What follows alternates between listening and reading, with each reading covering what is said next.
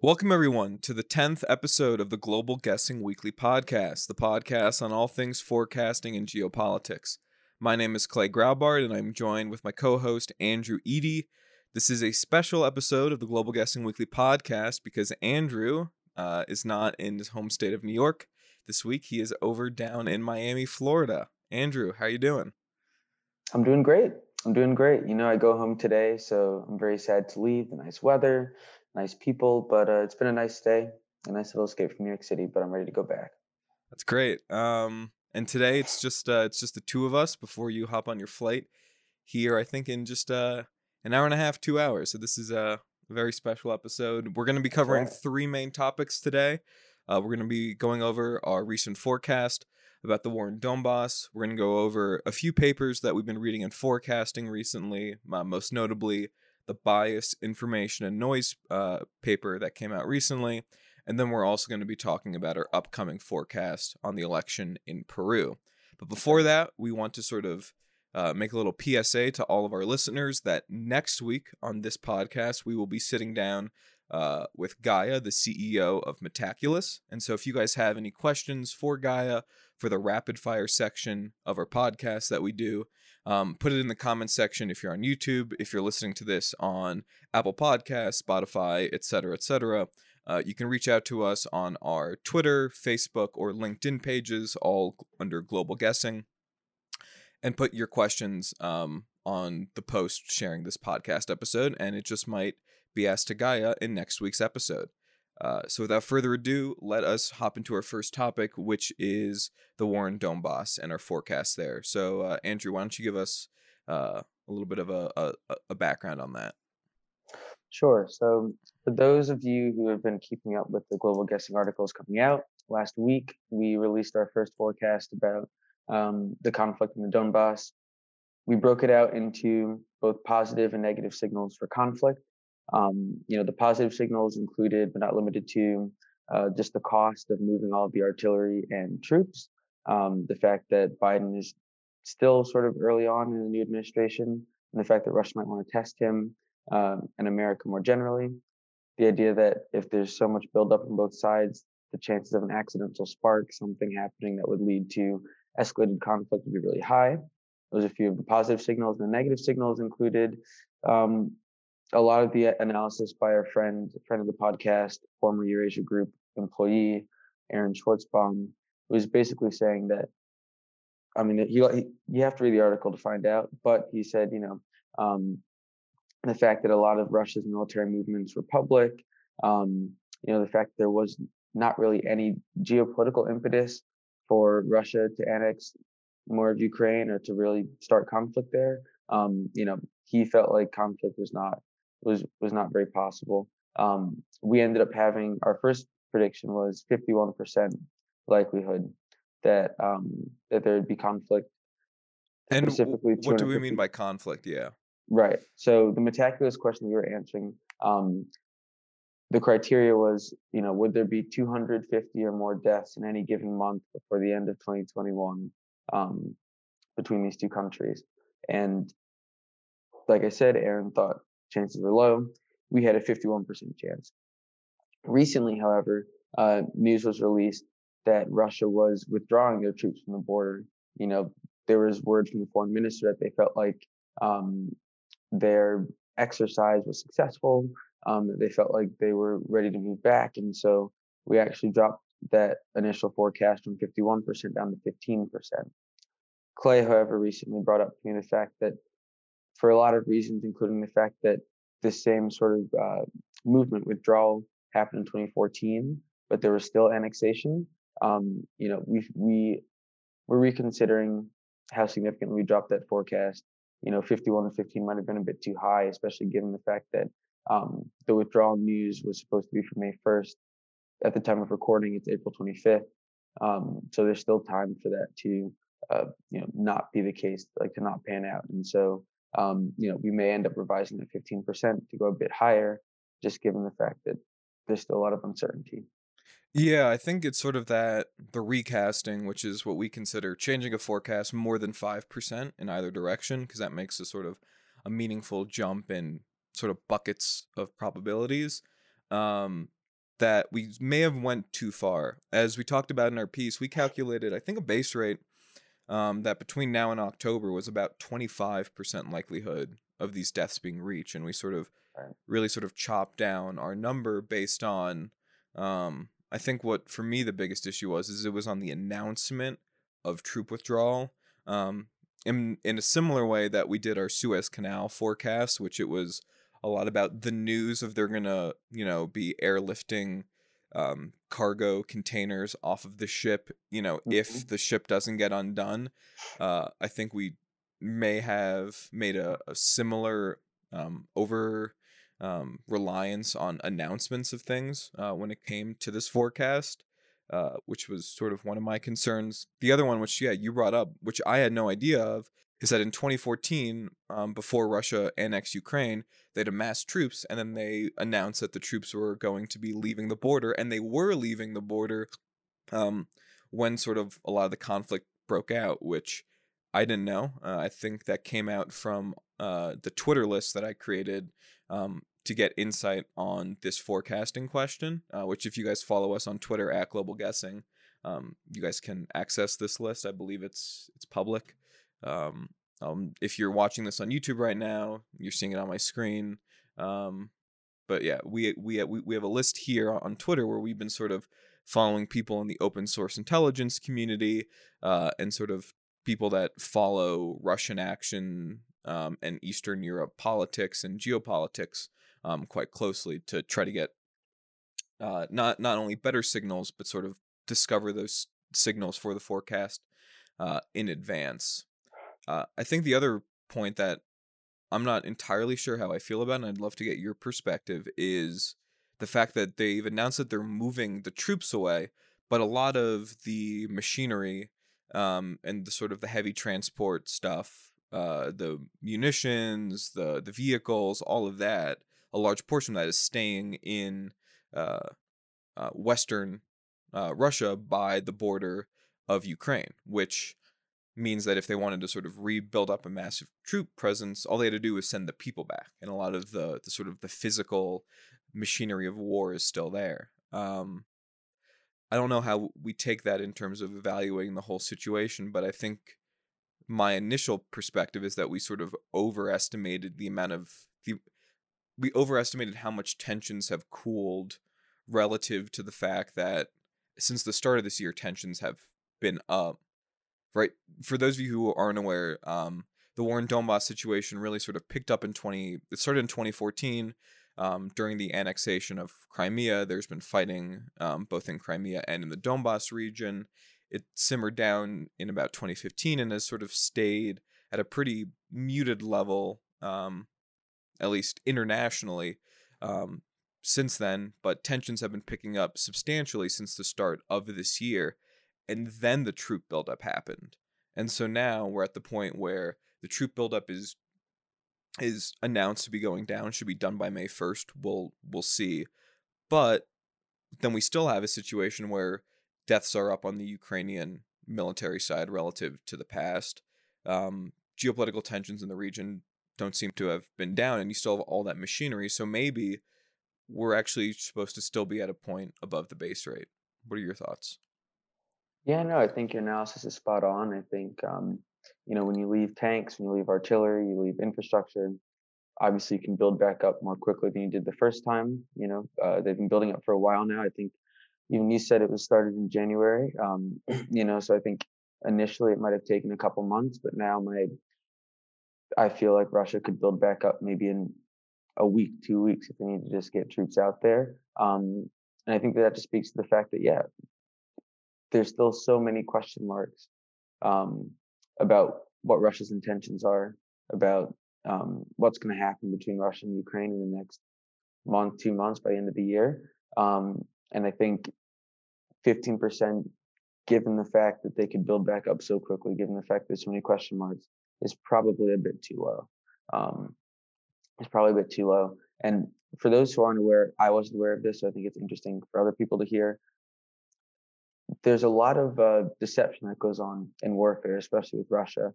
Clay sent me a video recently of Russia inflating fake artillery to confuse the West and make them, I guess, to make them think that buildup was happening at a faster pace or that it was accelerated or something. We should say allegedly because it was posted by the Sun, which is Okay, allegedly, yeah, the son of the terrible. Okay, that's a great point. But just the idea that there's so many question marks as to what's actually going on the ground, as well as intentions. I think we'll probably revise the forecast, and we're going to be keeping up to date with what's going on in the region. But um, but yeah, I think we're going to have to raise it from 15, 100%. And I think that what you're saying before about the fact that they left a lot of their artillery there and removed the troops was probably an effort to sort of de-escalate the conflict a bit and say, listen, we're taking a step to ameliorate Ukraine, but Ukraine ought to watch out because if they continue to build up, if they continue to be aggressive, we can be back very quickly, and it may not be as friendly the next time around. yeah. I think actually part of understanding where this percentage is supposed to be is answering the question that was asked to us on Twitter by Peter Herford, who's an elite forecaster on Metaculus. We had him on the right side of maybe the inaugural episode talking about the Suez Canal forecast, where he was way better at processing that information than we were. And he asked us on Twitter, do we know anything about why they, in this case Russia, massed so many troops on the border and why they pulled back? Was it just to be threatening? And I think I still don't feel like I confidently fully understand the rationale of it. I did some reading in the Moscow Times, which is in more independent news source about what's happening in Russia, as well as reading some Russian propaganda. I got some advice from a good friend of mine who um, is at Oxford. He is Russian himself. Uh, he has done some work for the Kremlin with regards to foreign policy in the past. So he knows this area, and he recommended that uh, to sort of understand in some ways what the Russian aims and perspective was to actually read Russian propaganda um, on this matter. And it seems like some of it, taking both from the Moscow Times article and propaganda, was one way to view this would be to get um, attention from the West in an administration that has taken the perspective that it's just best to sort of ignore Russia. It is in part sanctions, it's in part rhetoric, but the sort of the guiding perspective of the Biden administration is in some ways to ignore Russia when possible, and that this was in some ways Russia forcing attention onto itself and to um, raise like a pay attention to us. And in some ways the Russians got that because they were promoting the fact that Biden was the one that reached out to form a summit, although at the same time Biden is then sort of taken off the I'll be there for a summit if Putin wants to, which is sort of what Russia wanted to avoid, was this whole like Biden will do what he's going to do, and so Russia can either play along or be ignored, which could then be a signal that this might happen more so. But it could be part of that. It could be part of reframing what's happening in Donbass right now. It's Putin got in some ways credit for not invading further into Donbass and not doing more, which is, I think, a sort of a positive shift in terms of framing of the conflict for his position, which could be advantageous. I don't know. What are you thinking in terms of what could have been the Kremlin's motivations, both for bringing the troops there and for taking them away from the border? I think we're trying to decipher what Russia's intentions are. I think Ukraine's trying to decipher what Russia's intentions are. I think that's sort of the beauty and the downfall of geopolitics, is the fact that there's asymmetric information we don't know, and that's what I think contributes to some of the tension in the region. Is the fact that we don't know what certain countries want out of this conflict. Um, I think you're right. I think a lot of it's probably posturing. I think a lot of it is what Aaron had shared with us. Is that there wasn't any geopolitical impetus for any conflict. My guess is that Putin did not really want to go into Ukraine, start a more escalated conflict. But now he's going to get a pat on the back for not doing that. So it's sort of a win-win for him, I think. So in a lot of ways, as you're saying, the PR angle is a big one. Um, but I think also, Ukraine has been a bit louder about wanting to join NATO recently. I think, this has been sort of a trend that's been persisting for a long time, the last 2 decades in the region, more of Eastern Europe joining NATO. And so I think, Putin at some point will want to put a foot down right at Russia's doorstep and say, listen, Hungary, Northern Macedonia, all these other countries can join NATO, but Ukraine is going to be precluded from that. And so I think, maybe this artillery that he's leaving at the border um, is not really an act of aggression so much as it is just like the new normal. This is what's going to have to be here to make sure that we can maintain the status quo of Ukraine being um, staying outside of NATO and being a quote unquote friend to Russia. Um, and Zelensky's obviously been very vocal um, against Russia, pro NATO. I don't know if he's going to be willing to just go along with that sort of narrative, but I think this may be a new normal for Russia and Ukraine, um, which is a bit scary because, as we said in our initial article, this accidental spark idea, the fact that when you have so much buildup, so many troops, so much artillery, any one wrong step could lead to an outbreak. I think the chances of that just get higher with this new normal. Mm-hmm. And because it's not just Ukraine and Russia, it's also the pro-Russian separatists as well. There's that third That's right. sort of wild card group. It was interesting when you're talking about in terms of trying to, decipher all of the signals, because that brings us into the second topic of this week's It's a podcast, which great segue, is, Clay. I do my best, which is the bias, information, and noise model of forecasting. This is a recent paper by, and please pardon this pronunciation, Satopa. I probably messed up the umlauts, Salikov, Tetlock, and Mellers. Um, Apologies for the name mispronunciations, but this is a recent paper that came out this year, trying to break down the components of forecasting and how they impact accuracy. Um, Let me just say before we talk about this that in terms of academic papers, I thought this was one of the best ones that I've read recently. I thought it took a very engaging way of doing like a literature review. I just thought it was well written and a very compelling article. Which is not always the case when it comes to academic literature, especially when you're doing the literature review part of things. That tends to be the worst part.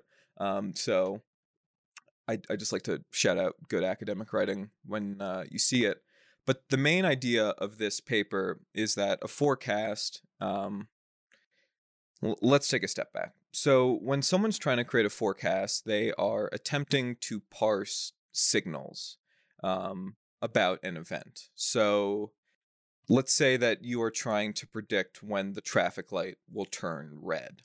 One signal that you could interpret would be um, the pedestrian walkway. If that goes from, the person walking to the hand stopping, you can make probably a reasonable that is a strong signal that shortly the light is going to turn red for you driving, and that it would therefore be a positive signal. A negative signal for when the light is going to turn red is if it just turned green. Recency of that starting would be a positive signal. This is probably not the best way to break it down. So there are those signals. And when you're trying to make a forecast, you are trying to grab all of those signals and add them up. If it comes up positive, an event is going to happen. If it is negative, the event doesn't happen. But there are more than just signals in the world. There are fake signals. That could be, the amount of pedestrians that are at the crosswalk. That could be a signal that doesn't matter. Maybe the amount of cars on the road. You could, in some roads, if there's pressure sensitive, that could impact when a light will change. Not always. So that could be a sort of a useless signal. And forecasters are trying to interpret these signals. So how does this work? So when you interpret a signal, you have to determine if it's real or if it's not real, if it's relevant or not relevant. If you classify that correctly, that's a good thing. If you miss a signal, if you sort of take that pedestrian walkway and ignore it, that's noise. Noise is sort of misinterpreting positive signals and sort of fake signals.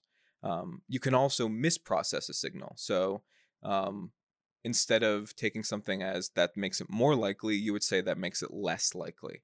And doing that systematically is bias. That's sort of misinterpreting which way a signal should be going. And then there's information, which is just how much you know.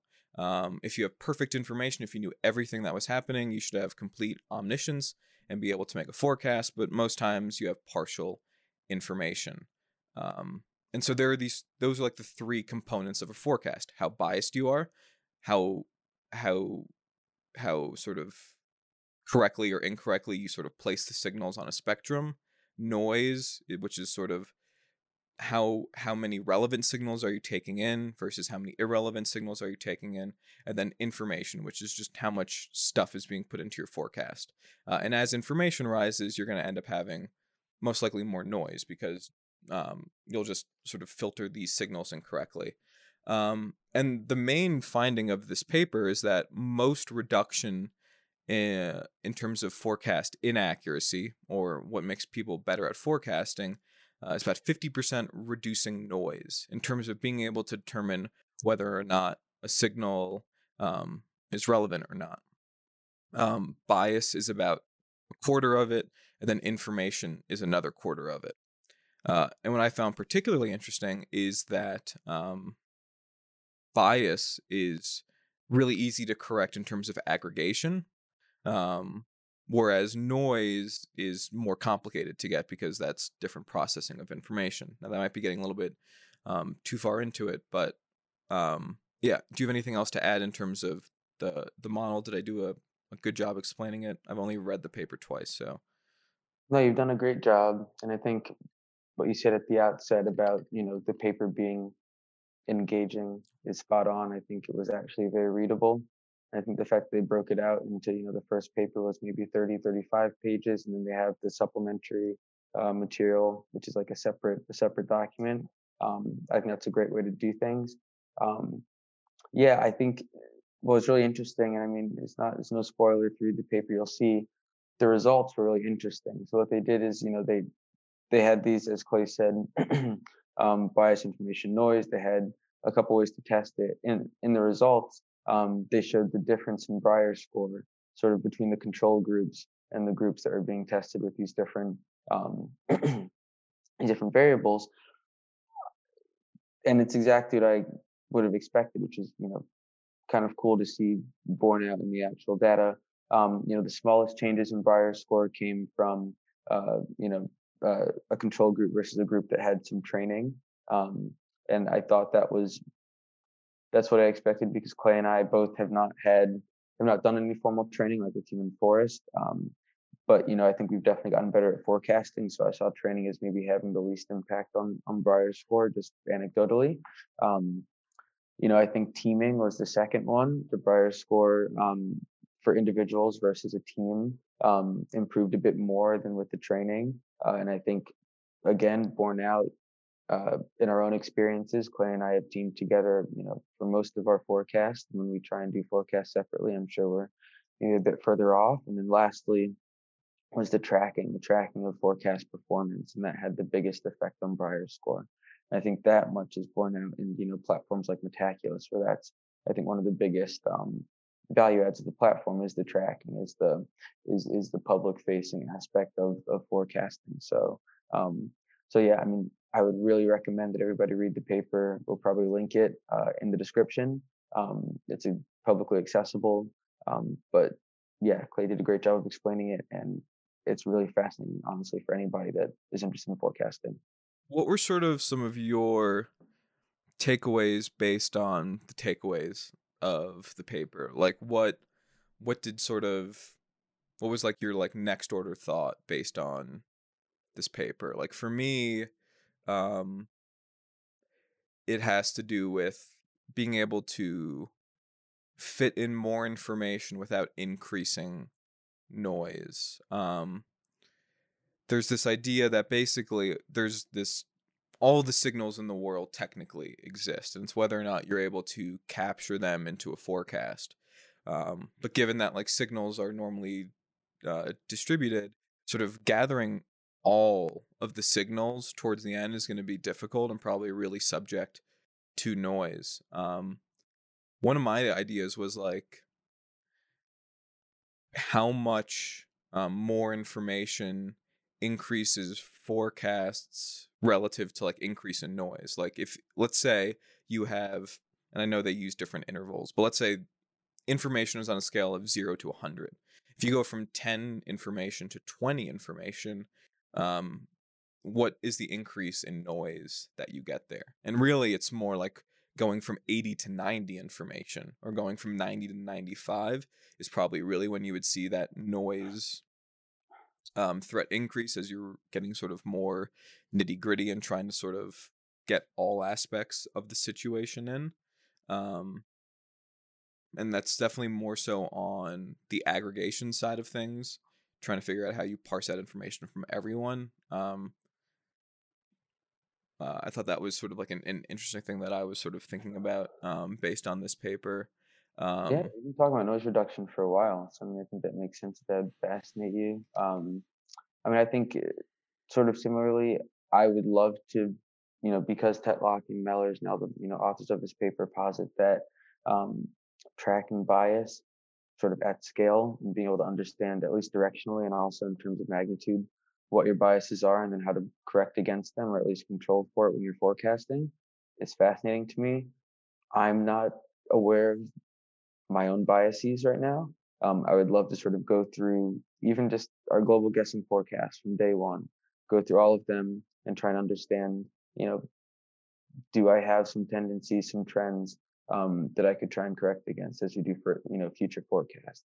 Um, I think a lot of what we've heard on the right side of maybe the Global Guessing Weekly podcast is that it really helps to be systematic about your forecasting and to be thoughtful. And I think this paper really hammers that home. And I think there's a lot of things that we can do now that would be really interesting to sort of explore related to, as you said, noise reduction, related to our own personal biases when it comes to forecasting. That would make a very interesting, uh, maybe Metaculus Mondays. I don't know, but an interesting article for sure. Um, yeah, there's actually that whole point about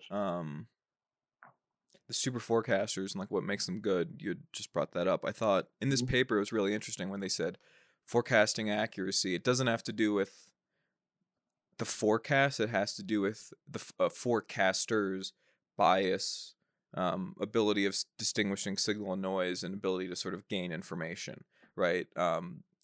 Good forecasters are ones that have low bias, can reduce noise, and get more information. It's not anything that has to do with a particular forecast, but it has to do with sort of these three components and how they manage them. And that's actually what's predictive of super forecasting and good forecasting accuracy. Um, which I think makes it sort of much more trackable in terms of how to get better at forecasting. Have I done better at bias, which means am I getting better at placing signals across the spectrum, which could be very useful if you're reading other people's forecasts and how they're placing signals. If you notice that, well, shoot, out of these 100 people, I consistently am sort of putting these, certain ones in the wrong direction. Well, I have a bias problem. I should work on that. Or, oh, actually, I am good at placing things. I just happen to sort of also add in a lot of things that just don't matter. So I'm a noisy forecaster. I should be a little bit more selective. And maybe for me, because I am good at placing signals once I determine if they're, but yeah, I'm good at placing signals. I'm bad at picking them out. Maybe triaging the amount of things you're including in your forecast will improve accuracy. Or maybe you're great at noise and bias. You just don't have enough information. Well, that's probably one of the easier ones to fix. But you at least know where you're supposed to be looking. I'm hoping we can employ some of these. I mean, we'll probably get to this later, but I think, we have an upcoming forecast that we're going to be working on, thinking about. It's an election. I feel like an election is, you know, one of the most best testing grounds for a lot of these new techniques and ways of thinking. There's some forecasts like what's going on in the Donbass and like the Suez Canal, where I feel like there's less potential for noise in those situations. Honestly, I think when you have an election where there's so many vying interests and so many candidates and so many different news sources, I think it's gonna be very interesting to try and test out some of these ideas. Um, Hmm. I think, yeah, maybe less so the bias, but definitely noise reduction, trying to Actually, understand probably what's bias actually too. diagnostic. Um, yeah, I mean noise. I think during election that's huge. There are signals um, happening hourly. Yeah, Um, but I do think actually bias will be um, actually, wait, before we get to that, real quick, I yeah, just want your opinion on this paper and many papers all use the same data set, which is using the IARPA geopolitical forecasting data from, I believe, 2011 to 2015. yep, And a lot of papers use the same data set, and it makes sense. This was, tens of millions of dollars poured into doing these forecasting tournaments, and so it's obviously high quality data. Um, and I know that they sort of do sampling of data for other situations that they didn't consider in their sensitivity analysis. Um, but is there something? To what degree is it troubling that a lot of papers on forecasting all use the same data set when reaching its conclusions? Uh, yeah. No, I think it is just a bit concerning. We both are, you more so than me, but academics, we've written research papers. I think when you have so many papers, so much like integral research in the forecasting space based on like one basically fulcrum tournament. I think if somebody were to make a legitimate claim about, for instance, like I don't know, incentive issues with a tournament, like we talked about this before, like do certain incentives, do things with bias and noise change within the forecasting environment? If somebody made a legitimate claim about that and all these papers are based on the same set of data, you've got a real problem. So I think just from like a risk perspective, it's probably a bit concerning to have this one tournament be sort of the fulcrum for so much research. That being said, and as you mentioned, tournaments are a great form of data for forecasters. It's very rare that you get that many people doing that many forecasts within a controlled environment. So, like in terms of research, it makes a lot of sense why that'd be the case, especially because forecasting is still so new. There's not a ton of examples similar to this tournament that you can use to do good research. Um, but yeah, no, it is definitely very concerning just how much research is based on that one tournament. Um, and my guess is that as forecasting becomes more socialized, as there's more tournaments, the research will diversify a bit in terms of their sources. But yeah, no, it is a bit concerning. And also, we talked about this before. I'm not sure it really matters, but a lot changed in the world after 2015 as well. So I think the fact that most of this data is pre Donald Trump, pre maybe a more exacerbated demonstration of America's hegemonic decline. I think I don't know, I think there could be issues there as well, um, but yeah, right now we're sort of lacking for other for other data, so we have to deal with what we have. and then, as before we just got on this topic, we were teasing one of our upcoming forecasts. When we started Global Guessing, we had a whole election mini series to get our feet wet in the forecasting space, and we are preparing to do another election forecast this time in Peru. Um, and we were talking about how noise filtration will be very important, but I also think bias will be important, just given the nature of the election and who is running in it. Andrew, I know you've done a little bit more research into this than me, so why don't you give us a sort of a brief setup of, well, what the upcoming presidential election in Peru is all about? I mean, so one of the reasons why we were excited about this election to begin with is, I mean, most of the elections that we've looked at, and this is actually pretty eye-opening for us, just at a macro level. Um, a lot of elections were, very much pre-decided. It was like it was pretty clear who was going to be the winner. It was pretty clear like what the situation was. This election, I think, I read an article back in March that said nobody was polling over. There's very few people polling over double digits. It was that contested. There were 18 candidates. And there's a lot of market factors riding on this election as well. Peru is the second top producer of copper in the world. Copper is used in a lot of electrical equipment. It's a big market. People invest in it. So the implications for the copper market are going to be massive. There's also, Peru's currency, the sol. When so right now there's two front runners. It's sort of reminiscent, as Clay mentioned. We talked about this offline yesterday of 2016, and the fact that like it's a pretty left wing and a pretty right wing candidate going at it at the top. I think the most recent poll that I saw from Datum International had the left wing candidate at 41% and the other candidate at 26%. And you know, there was some concern about the left wing candidate nationalizing a lot of their commodity markets and commodity resources just based on his platform. He's come out now and said that won't happen, which is, I think, has stabilized the markets a bit, stabilized Peru's national currency.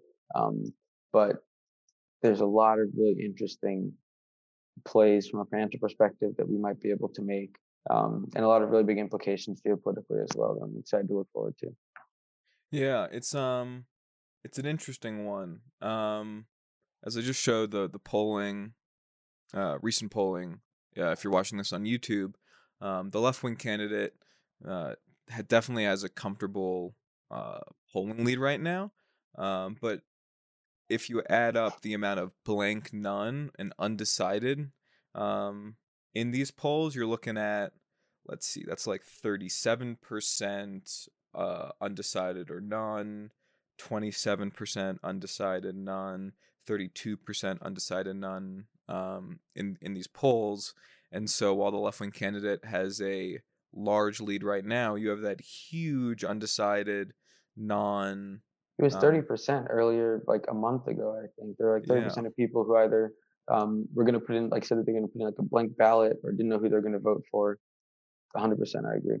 And the question is, does that hold up? Right. The first round of voting had 70% voter turnout in Peru. Um, if people show up in the polls, are they going to stay undecided or will they pick one of two? And then which way will that break?